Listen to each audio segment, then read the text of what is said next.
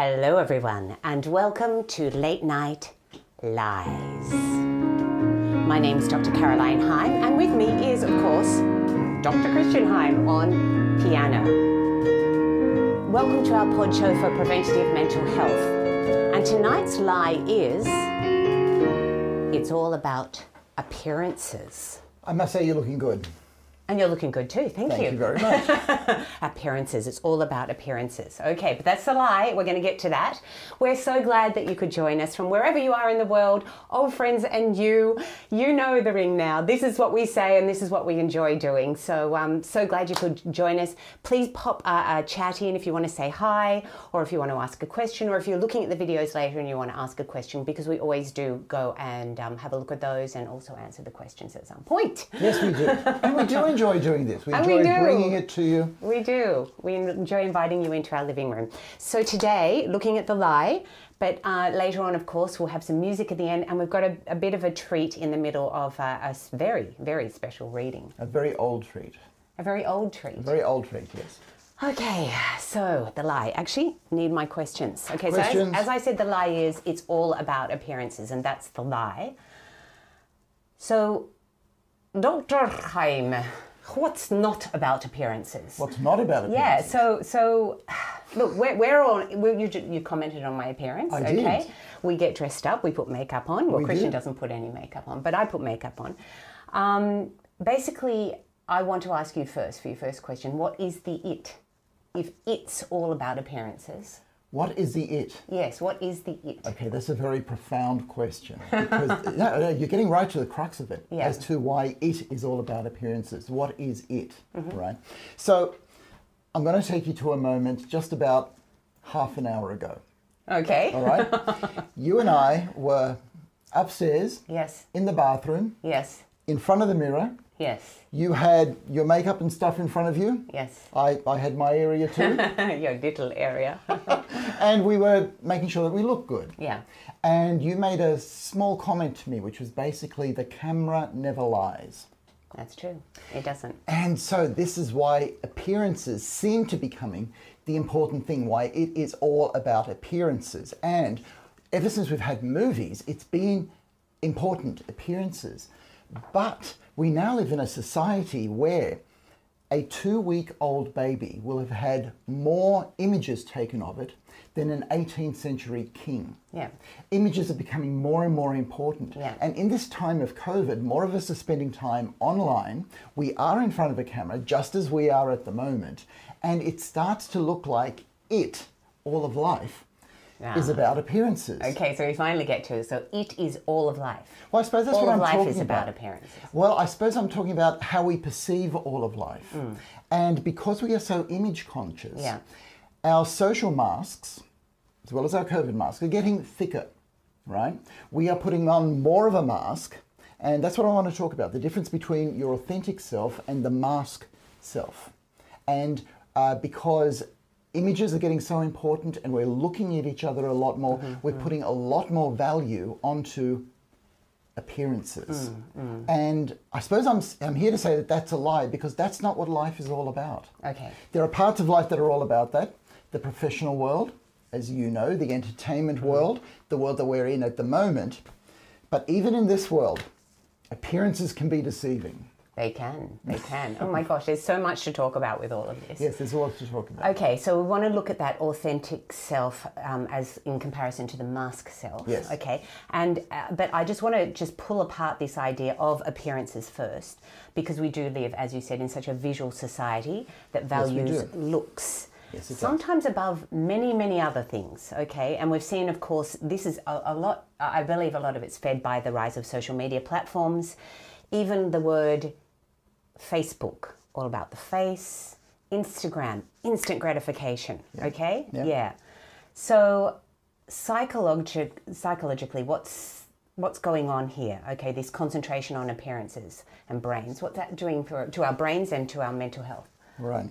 So again, I'm going to take you to that moment half an hour ago. Yeah. When we were first in front of the mirror getting ready for this. Yeah. Well, thousands of years ago, we didn't have mirrors. Whereas now we just take them for granted. We all have to see how we look beforehand. So you get the whole legend of Narcissus, who actually saw his reflection in the water and he goes, my gosh, that's me. And he became enamored by it. Yeah. And part of what's happening in our society is that we're all becoming enamored by it because the brain is wired to look for itself in society. So if you're looking through, yeah, that's right. Yeah, photo albums. Photo albums, that's right. Where am I? Where am I? Where am I? Oh, there I am. Oh, I don't look that good there. Yeah. So Caroline already knows all the examples that I use. I'm stealing them. That's right, because in other lectures I've talked about how the brain looks at photo albums and you go, oh, that's nice, there's Auntie Mary and there's Uncle Joe and where's me, there am I, oh, I look a bit weird in that one, or I look better there, and we're looking for ourselves. And a brain looks for itself all the time. So in an image-conscious society, we are looking for ourselves, which means that our brains are more preoccupied with ourselves than the people around us. Okay, yeah. And also, I just want to clarify that it's not actually always ourselves that we present on social media. It's a construction of ourselves. It is most definitely a construction of ourselves. So I'm going to use our little set here as an analogy. We know exactly what's coming through the camera. You can see the sign, you can see the curtains, you see the microphone, a bit of the piano, and this has all been set up. But there is so much that you do not see. You're not seeing the wires that are called away in the corner there. You're not seeing the tape that's on the ground. You're not seeing the Diet Coke and the books and the pencils and good knows what, which is here. And my cheat sheets. Your cheat sheets. Yeah, up on the wall there. Right, we have cheat sheets. You're not seeing that we're both barefooted, right? So there's that joke about anchor people doing the news. You know, you only see them from here up. So are they wearing trousers? We are wearing, well, I'm wearing trousers, you're wearing a dress, but we're barefooted. And they're all the things that you don't see through the camera. Yes. And so when we construct ourselves, we decide what other people are going to see. And we leave things out. We leave out our bare feet. We leave out the mess in the corner. We leave out the bottle of Diet Coke or whatever else. We leave out bits of ourselves that we don't want other people to see. And we accept this as normal because it is. Well, and that's the world we're living in too, you know. The world, in a sense, has always been like that, but it's just getting more and more in making appearances more and more important, which means that our authentic selves, who we really are, is becoming less important. And that's the problem. And that's why it's all about appearances is a lie. Okay, so there's the idea of the front stage spaces and the backstage spaces. Who can you be real with? And it maybe only be one or two or three people that you show your backstage. I like to use theatrical terms. Okay, well, face to. I mean, that's actually a bit more? Well, that's actually an Irving Goffman idea that we have front stage and backstage spaces. He's a sociologist, but the idea that we actually only show that side of us to certain people that we trust, that we really love, that we even want to get closer to. Yes. Okay? Yes. But I believe that those backstage people are getting less and less as time goes by. Yes. Because our front stage face and spaces are even getting bigger. They're extending into social media now. Yes. So we have this huge virtual space that is our front stage space. Yes. Yeah, so if you have friends on Facebook, they're not talking about the arguments that they've had, or how they got up really late one morning, or how they're really out of sorts. It's always an idealized life. Yeah. Having a great time. This is me. And then we see other people's front stage space and we compare our authentic selves with their front stage spaces and we go, oh, gee, I'm not having a great time in life. So it's actually making for a lot of depression. Yeah, okay, so that was the next part of the question was, what's this doing to our brains and what's it doing to our mental health? Right, depression, okay. yeah. I'm going to talk a bit more about brain chemicals again, because we've kind of left brain chemicals for a while, whereas it's actually all about brain chemicals. For preventative mental health, you want to be able to optimize dopamine, oxytocin, serotonin, and endorphins. Now, having a front stage space, or what I'll call a false self, okay, is actually life-threatening. Really? Well, yeah, this is why people suffer from social anxiety. Yeah. Social anxiety disorder is very real and it's very rife, particularly in some countries where the appearance factor is really, really important. High context cultures. Because if people reject you, if you are being pushed out of the herd of humanity, you'll be alone. and you can die. And this is why solitary confinement is such a harsh punishment that those of us who have not been in solitary confinement do not understand how harsh it actually is. Because we take for granted that we can see people all the time. And in this COVID time, there have been times when we have been put in an isolation situation where you see less people, and it's been affecting me. I've been seeing less people and my brain does not like it. I like sharing and experiencing with other people. And you get the more of the brain chemicals in. Anyway, you were talking about depression, that it can get you to that. Well, I mean, that's just a side effect of it. It gets you... Well, it's a direct result of one of the brain chemicals being down. Yeah. So we were talking about the false self, the front stage space, being a threatening situation. Now, what that does is put your body into flight or fight mode, where you become like a rabbit in the headlights, because when you are in a social situation or in front of a camera, it's like you are in the headlights. So that is an anxiety, which means that there's a lot of adrenaline and more adrenaline, noradrenaline, pumping through your brain, okay? And this can lead to heart disease. Chronic stress leads to a whole lot of inflammation. All of our mental health goes down, but our physical health becomes a problem as well. Anyway, big story in that. Secondly, however, it depletes the feel-good chemicals. And I'm going to talk about serotonin. What depletes the feel-good chemicals? This world of appearances, being in the headlights all the time. Much of our life is in the headlights. We are in the headlights right now. Right now we are on camera. But when you're in a social situation, you're kind of monitoring, going, hope I'm doing okay, hope I don't say something too stupid, you know, hope people accept me. And you can have the feelings underneath. You get those feelings, which you can't really in front of a screen. Yeah. You can sense those feelings. Yeah, and that's why I like being with people, because you feel the person.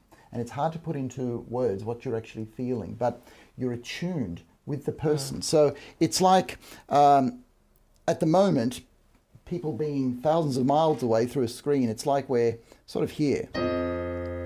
It's like a long way away. And it doesn't feel too bad, but if we get it closer, it would feel worse, all right? There's a bit of a clash. So we come more into harmony when we're close. Yeah. And that's what we want to attune to, and that's what appearances don't give us. Yeah. Okay. Right, I have to use a few terms here because we need words to go on with this conversation, and we're sort of using front stage space as the appearance world and backstage space as your authentic self. Authentic self. So if I go back to the philosopher Soren Kierkegaard, he actually said that you're either living your authentic self or you're living despair. Oh my goodness! Yeah, that's how strong. That's how strong it is. That's how important being real is. That's right. Really. That's right. Yeah. So last century psychologist Erich Fromm talked about your original self and your pseudo self. So somebody that you have made up, or if you like, constructed. The terms that we use in psychiatry come from Donald Winnicott, a psychoanalyst of last century, who termed them the true self and the false self. So they're the terms that I'm going to use, and I'm encouraging people to be in their true self mode rather than their false self mode. And we all need a false self. We all need to have a social mask. Yes. Otherwise we'd be in conflict all the time. Yeah. I mean, if some people could read my thoughts, all right? Or mine. My gosh. Or if I could read all of your thoughts, you go, oh my gosh, just as well that there's a filter. Right? Yes, that's right. But we put forward this castle, this fortress, if you like, the stoic self. I'm not going to let them see this, I'm not going to let them see this. And this is how we're all constructed. Because if we read each other's minds, we would be in conflict too much. Yeah. So it's a good thing in that way. It's a good thing. Yeah, it's a good thing. It keeps us sane and together. Who can I trust enough to share my real self with? We're always negotiating that, aren't we? That's the crux of the matter. And that's why the more that we have people who are acquaintances or colleagues or strange people out there, the more alienated we feel and the more we're in fight or flight mode. Yeah. Whereas the more that we have family around us, friends, a special person who really understands you and can see underneath the mask, who sees all the rubbish as well as the nice stuff that we and still present. accepts and you. still accepts. That's powerful, people. Yeah, That's yeah. powerful. Yeah. Okay, great. Yeah. All right. So we've already started to talk about the mask that we put on, and you've talked about the false self in that way. Okay, so we've got 3 words for it: front stage space, and false self, and the mask. Yeah, we'll go with false self and true self. Okay, all right. So I like the word true self. Okay. When you're being your true self, you are optimizing your brain chemicals, particularly serotonin. When you are comfortable being your true self and being with yourself in the presence of other people, your serotonin is the feel at home. Yeah. I'm okay. And so that's actually what we need to really aim for. Yes. Yeah, okay. Yes. All right, so because we're talking about appearances, I want to go back to that word. Imagine a world where we are all blind, okay? Mm-hmm. And some novelists have played with this idea, and even some Greek writers, of course. The only thing, there's no problem. We're all blind, okay? We can sense each other, so there's no problems with falling over everything, okay? All right, okay. What do you think? I'm going to throw this out to you, Mr. Psychiatrist. What do you think we would concentrate on? Because in society, we're always going to grab something to be competitive with each other in. So what is it, do you think, that we would concentrate on? Okay, human nature being what it is. Yeah. There is a sense that it'll be always preoccupied with appearances and how you get on with other people. So my guess, and this is just a guess, is that all of a sudden the sounds that we make would become more important. Oh, I like his voice. She's got a great voice. My voice sounds a bit raspy, but we become acutely aware of other people's voices. If we're touching each other more, we'd start making judgments about that. Oh, that's a bit cold. That's a bit clammy. Oh, that's nice. But we would still have all these inferences. However, it wouldn't be all about appearances. We would actually rely on our emotional attunement. That's true. That's true. That's what I was thinking. A lot more. Unless it then becomes all about voice. Oh, well, yeah, and it would become more about voice. More about voice, rather than all about voice. But people who do not have their sight do rely on the tone of voice, okay, and the feelings that come across from somebody else a lot more.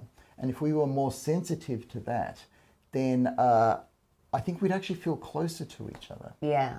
I guess it's also, I wanted to give that example because the visual's so immediate, isn't it? It's just so, that's what we go for. Yes. I mean, people say there's visual learners and there's auditory learners and things like that, but it's that those images that we take in, you know, that it's enticing, it's seductive, it grabs us all the time. Not only does it grab us all the time, but we're becoming saturated with images. Yeah, that's true. Yeah. But it's the amount, all right? In the 1920s, people would have to go to a community place to watch a movie, right? Then in the 50s, the television was in your room and you could watch it with a group of people, your family. It was still social then. It was still social. Now it's becoming more and more individual. A lot of people watch movies alone, even 2 or 3 movies, all right? And it's becoming more insular, and we are engaging with the screen and not with each other. So we're engaging with our false selves, in a way. We're engaging with false selves. Yeah. Yeah, okay, so last night, I didn't get the best sleep, all right? So I stayed up watching a few music videos. Yeah. And I watched music videos from the 60s, 70s, 80s, 90s, and into this century. And it was astounding because, yes, the quality of the music videos is going up. I understand that. But the people. There are now more perfect people on screen than beforehand.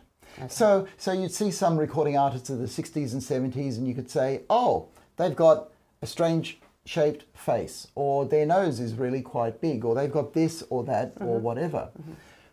Whereas these days, gosh, it's like everybody's perfect. Well, we've got filters and we have surgery you can have and filters, things like that. We have surgery, but I also think that we're selecting the people that look, in the narrow sense of the word, attractive. Yeah, but there are new definitions of attractiveness too, which I think is quite good, you know, coming out. You know, people with freckles, for example, you know, and things like that. So there's those, and I think there is more acceptance. I think that's one really good thing about diversity in the world is that, you know, They're accepting that a little bit more, you know. In fact, that's one of the good things, because we are becoming aware of how narrow our definitions are. Yeah. However, when, let's say, you see a supermodel who is just really freckled, she is perfect in every way. She's perfectly freckled.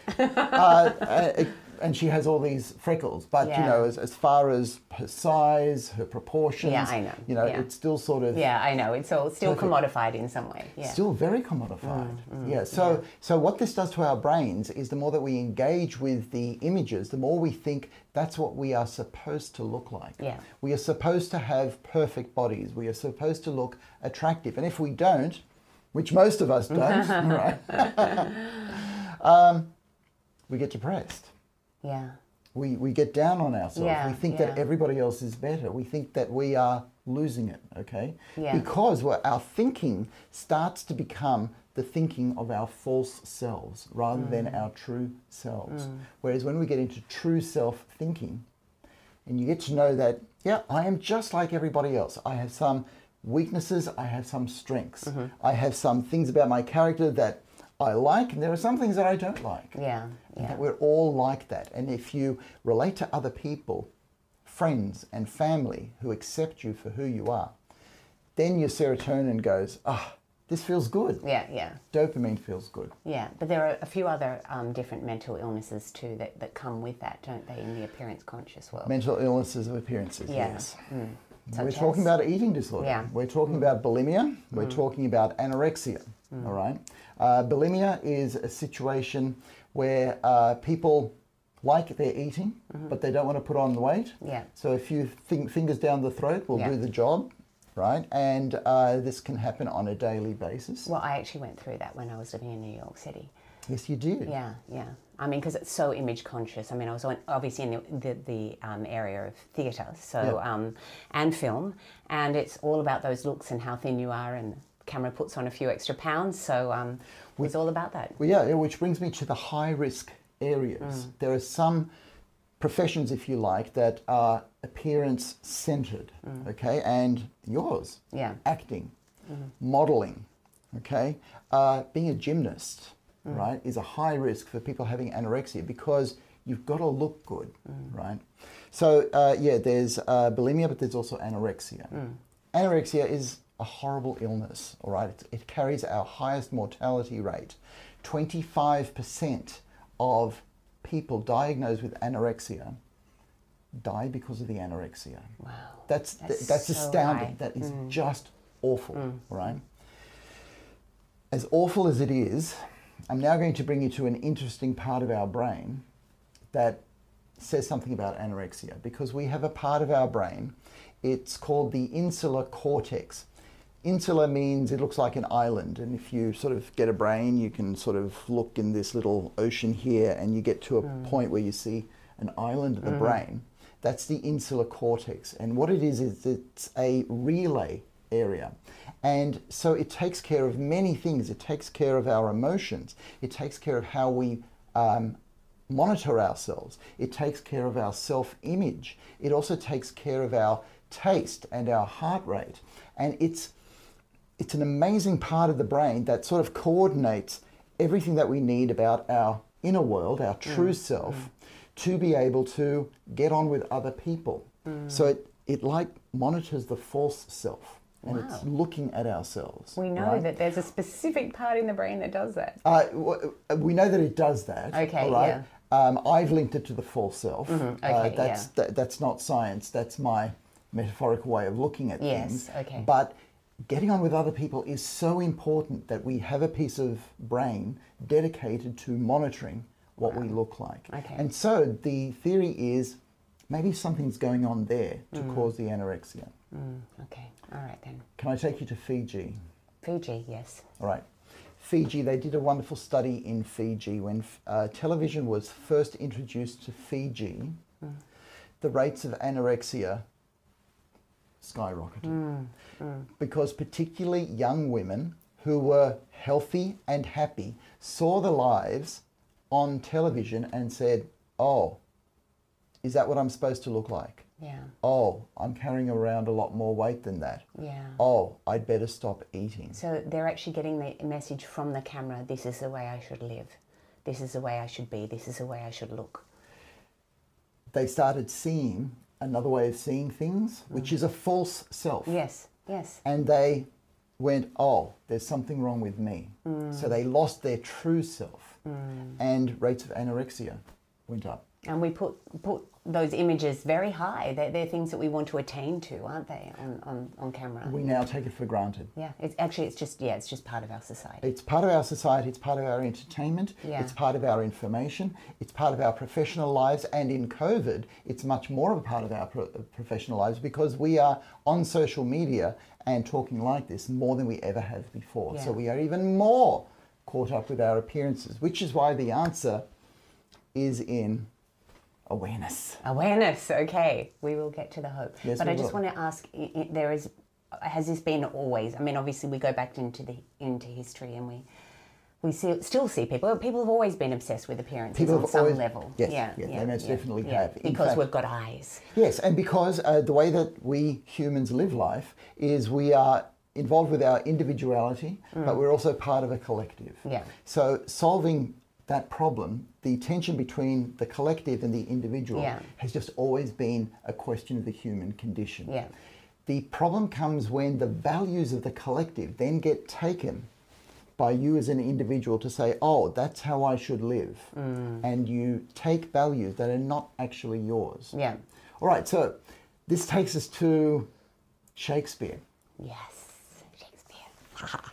The treat is listening to Caroline do some Shakespeare. So this is from Hamlet, and this is Act 1, Scene 3. This is when the king's chamberlain, so is the person who runs the king's household, is talking to his son Laertes, who's a noble guy, but he's got a bit of a fiery temper. He's the brother of Ophelia, and he's saying, Dad, I'm going back to France to do some more study. And good old Dad sort of says, hey, just a minute, son. I just want to talk to you about your true self and your false self. Well, that's my language, but let's hear Shakespeare's language. Give thy thoughts no tongue, nor any unproportioned thought his act. Be thou familiar, but by no means vulgar. Those friends thou hast, and their adoption tried, grapple them unto thy soul with hoops of steel. But do not dull thy palm with entertainment of each new hatchet and unfledged comrade. Beware of entrance to a quarrel, but, being in, bear it that the opposed may beware of thee. Give every man thine ear, but few thy voice. Take each man's censure, but reserve thy judgment. Costly thy habit, as thy purse can buy, but not expressed in fancy. Rich, but not gaudy. For the apparel oft proclaims a man, and they in France of the best rank and station are most select and generous, chief in that. Neither a borrower nor a lender be, for loan oft loses both itself and friendship, and borrowing dulls the edge of husbandry. This above all, to thine own self be true. And it must follow, as the night the day, thou canst not then be false to any man. Wonderful. Famous, but I can't say I understood it all. Well, it's because a lot of people think it's old English. It's actually not old English, it's early modern English, okay? It's not even Middle English, it's early modern English, okay? Because Beowulf was the old English.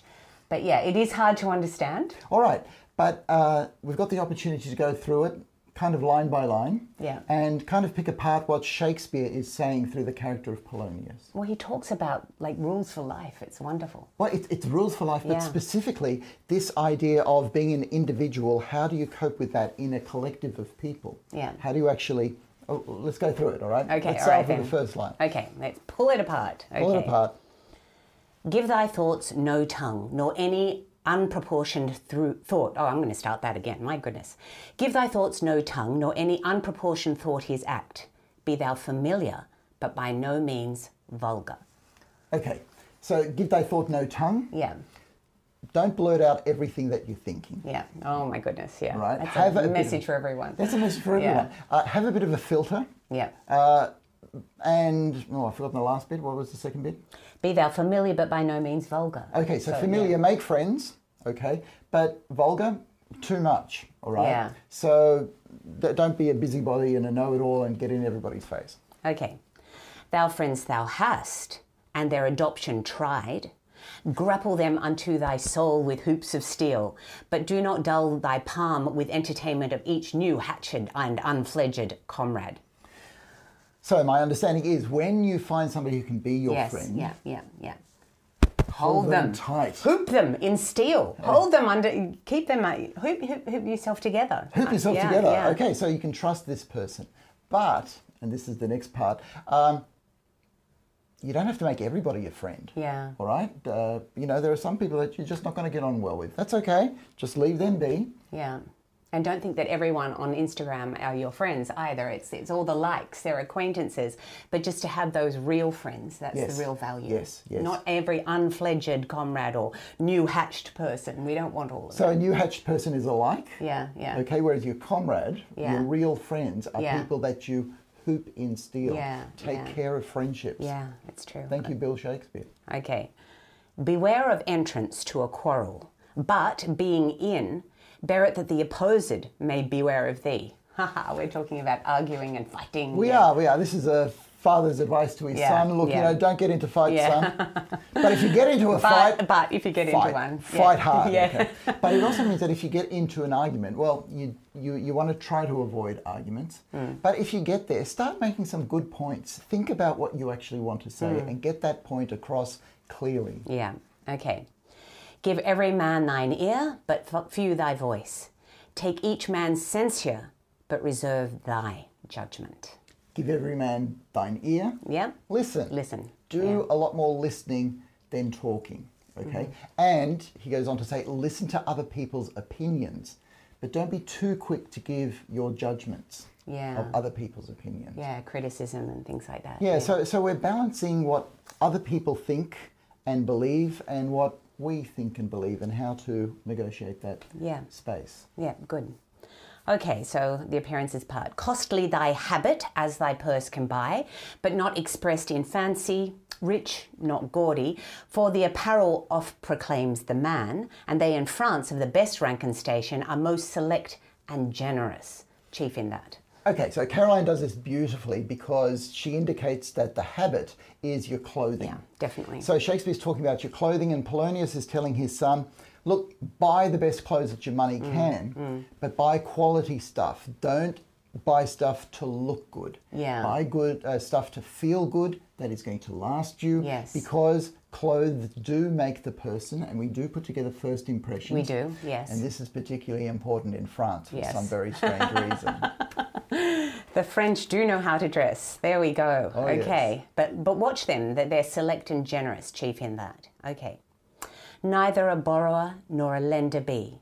For loan oft loses both itself and friend, and borrowing dulls the edge of husbandry. There's that word, husbandry. Husbandry. Okay. Husbandry is being responsible, doing something useful, but we'll get there, okay? Yeah. Okay, so neither a borrower nor a lender be. When you have a friend, when you borrow money from them or lend money to them, you enter a different relationship. Yeah. And that is difficult because you're in danger of losing your money and your friendship, and that's not good. And if you borrow money from them, then you won't be as responsible, that's the husbandry part, as you should be, or you would be with your own money. Yeah, and it really does... It says that a friend is a friend. Yes, that's right. But, and get your money elsewhere. Yeah, that's right. Yeah, so really make a clear distinction between that. Yeah. Okay. This above all. So this is what's most important? To thine own self be true.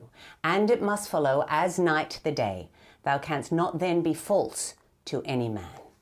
Of course, one of the most famous of Shakespeare quotes. And what it says is be true to yourself. Yeah. Work in your true self. Yeah. Know who your true self is. And then when you know who your true self is, you're not going to just please other people and change who you are. Yeah. You're not going to run after fads and lose who you are because of the false self. Yeah. Because we all work in this society of mirages, images, smoke screens, mirrors, okay? And we lose our true selves. Yeah, I think it's even perhaps even a little bit more than that, in that we are just so bombarded by all of these values from the media. Yeah. That, and I say this to my students all the time, be true to yourself, okay? Listen to what your inner voice says rather than what the media is basically telling you that they want, or what their values are. Or Listen your friends around you, or your peers. or your friends, those that you trust. Those that you trust, yeah. Yeah. So you listen to yourself, Yeah. listen to your friends that you trust,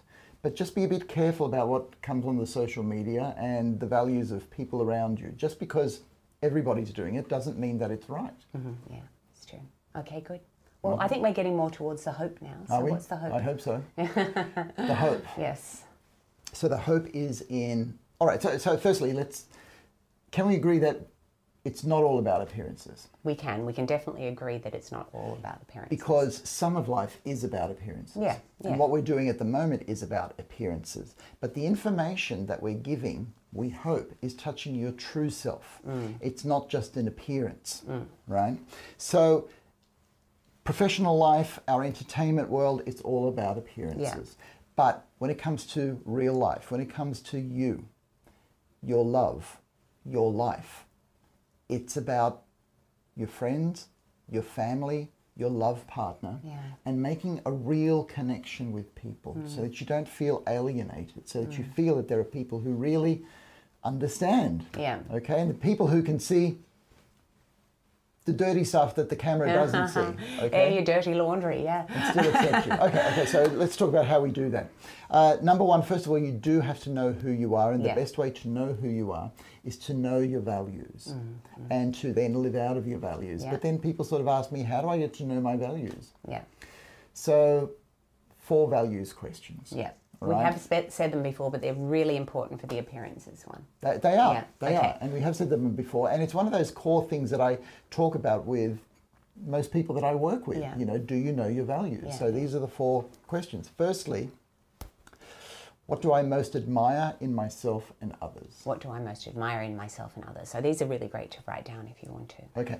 What do I believe is the right thing to do for me? The right thing to do for me. Okay. Now, we get caught up in different ideas of what the right or the wrong thing is. Well, that's it. And especially in a post-truth world, it's a bit difficult to negotiate right and wrong. That's right, because in the world of appearances, we know that there are things that society believes is right or wrong, but as a psychiatrist, I work with individuals and I ask them, but what do you believe is right or wrong for you? Well, that's going back to Shakespeare's be true to thine own self. Be true to thine own self. Okay. Yeah.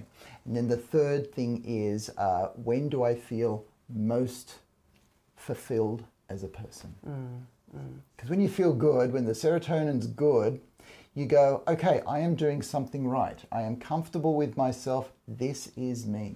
But, you know, the world tells us that fulfillment is in other areas, and that's what we should be attaining, you know. So, that's right. Again, being true to yourself. What is real fulfillment for you? No, I actually don't like that. I don't really want to have, you know, thousands of likes isn't necessarily going to fulfill me. That's you know, right. What really will fulfill me. Yeah. Okay, so and that's another one of our core messages. Remember, we live in a media-driven world, and it is affecting our brains. Yeah. Number 4 is, when do I feel most filled with self-respect? Oh my gosh, that's such a big one too. Yeah, self-respect. Well, it's a very personal thing. When do you actually respect yourself? We are all capable of doing things that we do not respect ourselves for. And when you have that feeling, oh gosh, I went against one of my own values. Yeah. That will be a reminder to what your values are. Yeah, and then you have regrets and things like that. And I believe that one of society's lies is, oh, we don't have any regrets. You can't actually do anything wrong. Yes. You know, we can't, you know, there's nothing to disrespect yourself for, because everything is permissible, everything is good, and everything is good for you. But psychiatrically, it's not necessarily so, When I work with somebody in an office and we talk one-on-one, all right, people feel bad about themselves. They feel bad about certain things that they've done. And that varies from person to person, right? But we have to find out what it is for that person. And I'm encouraging you to find out what fills you with self-respect. And to say, well, that's my value. That's what I actually believe is the right thing for me to do. And then to live out of that, as Shakespeare says, because then you can be false to no one. That's right, or to no woman, or to know anyone. That's right. So that's the first part, knowing your own values. The second part is optimizing your family and friends, putting people above productivity. So you have dopamine, oxytocin, serotonin, and endorphins flowing through your body, particularly oxytocin. Get your dose. The love drug, the hug drug, the feeling good and trusting other people drug. That's what prevents mental illness in people's lives. Good relationships, true relationships with people. That must, when you actually have that self-respect and self-fulfillment. I know, we're going on. I know, I go on. You've got to pull me back every now and then. I pull you back with the reins. When we get that self-respect and self-fulfillment, surely that releases the brain chemicals too. Yes, it does. It does. And in a way, you've got to know that about yourself first, okay? But it's when you get to share that with somebody else and you actually honestly get to say, well, look, this is what I think. This is me. We're paranoid about disagreeing with people. But one of the most wonderful things that you can do with somebody is agree to disagree. To sort of say, I know how you feel about this, but this is how I feel about this. Is that okay? And you go, yeah, it's okay. It's okay. That feels so good because you can trust people who are okay. And you can trust that friendship. You can trust that friendship. Okay, I think that it's time for some music. Time for some music. We've been talking already. All right, a little bit of housekeeping. Please keep joining us for... I'll whack you if you whack me. I know it wasn't a whack, it was a gentle housekeeping movement, wasn't it? Just getting rid of the dust, Please tell your friends about our pod show. For us to keep going, we need to have more of a community. So that depends on you guys. So please tell friends, subscribe to us on YouTube, ring the bell, do all of that. I found out what the bell means, by the way. I did my homework. So please tell more people about it. And keep watching. We're also on Instagram. We've got blogs. We've got podcast series too. And we're on Facebook and all of those social media platforms that... Many are about appearances, but we're trying to be as authentic as we can on each of those platforms and give you some tools for that too. Yes, it's all appearances, but what we try to put forward is the idea of an authentic self. Yes. I'm definitely coming no makeup one day. Yes, definitely. Well, how do you get around it? We're part of it, right? I know, we are. And it's more managing it and negotiating when you're in it. Anyway, we digress. Okay. Again. Music. Yes. Okay. What's the last song? So this is, one of the most famous love songs of all time. If You Could Read My Mind, Gordon Lightfoot. We've tweaked it a bit because what I want to do is to share with you just how wonderful this song is. If we talk about it as a love song, then what happens to all of us is we hear the word love and we go, and we go and listen to it with our limbic system. Yeah, we do. We go gaga. Yeah. All right? Whereas the strength of this song, the thing that makes this song very special is the imagery about a true self, if you could read my mind, if you could know what my true self would be, and a false self. And sometimes the false self is a dark castle or a fortress, or you know what, it's like I'm acting in a movie. And they're all images of a false self. And the reason that this relationship falls apart is because they're caught up in their false self and they can't get to their true self. And so that's the gold in this particular song, If You Could Read My Mind.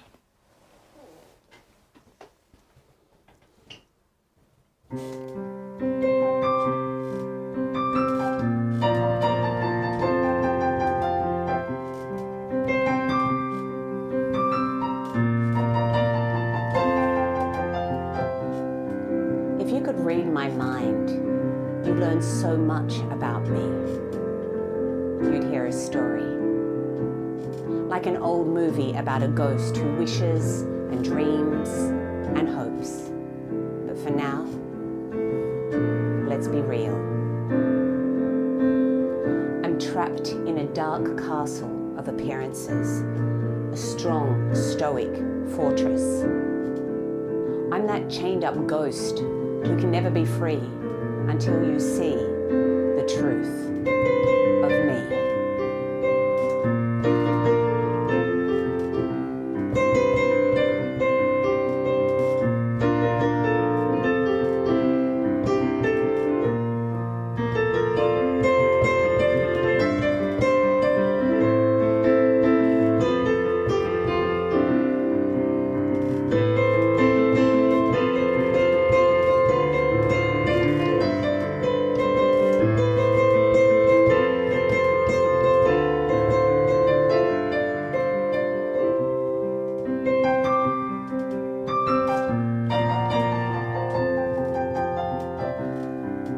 If I could read your mind, I wonder what your thoughts would tell me. Would they be trashy, like a paperback novel? Or would they be loving, like a paperback novel? I just don't know. Would you be in pain? Do you want me to be a hero? Well, heroes often fail. And you won't think those thoughts again because the ending's just too hard to take.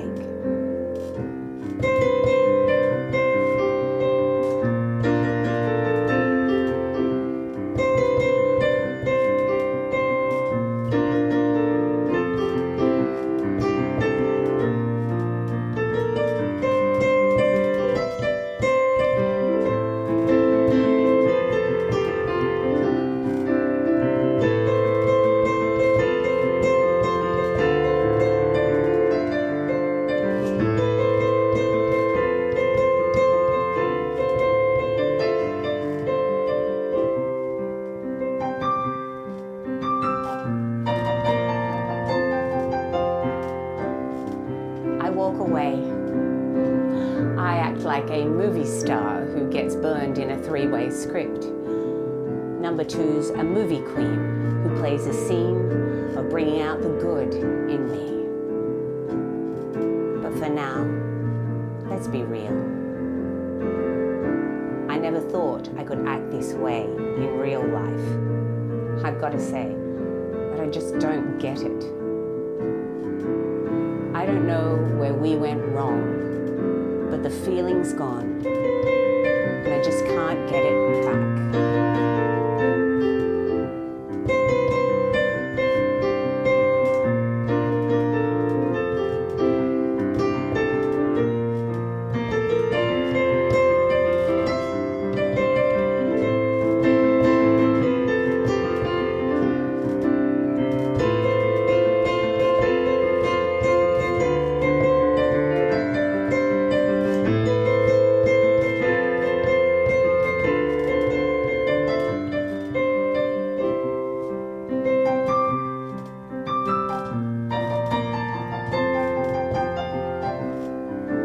For now, we'll just keep trying to read between the lines, between our words.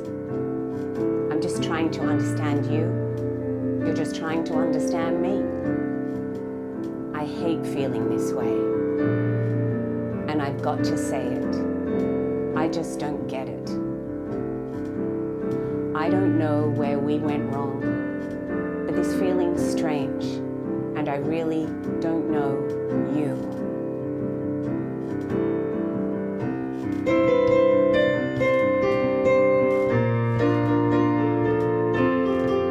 This has been Dr. Caroline Heim and Dr. Christian Heim for Late Night Lies. Thanks for joining us, and we'll see you next time.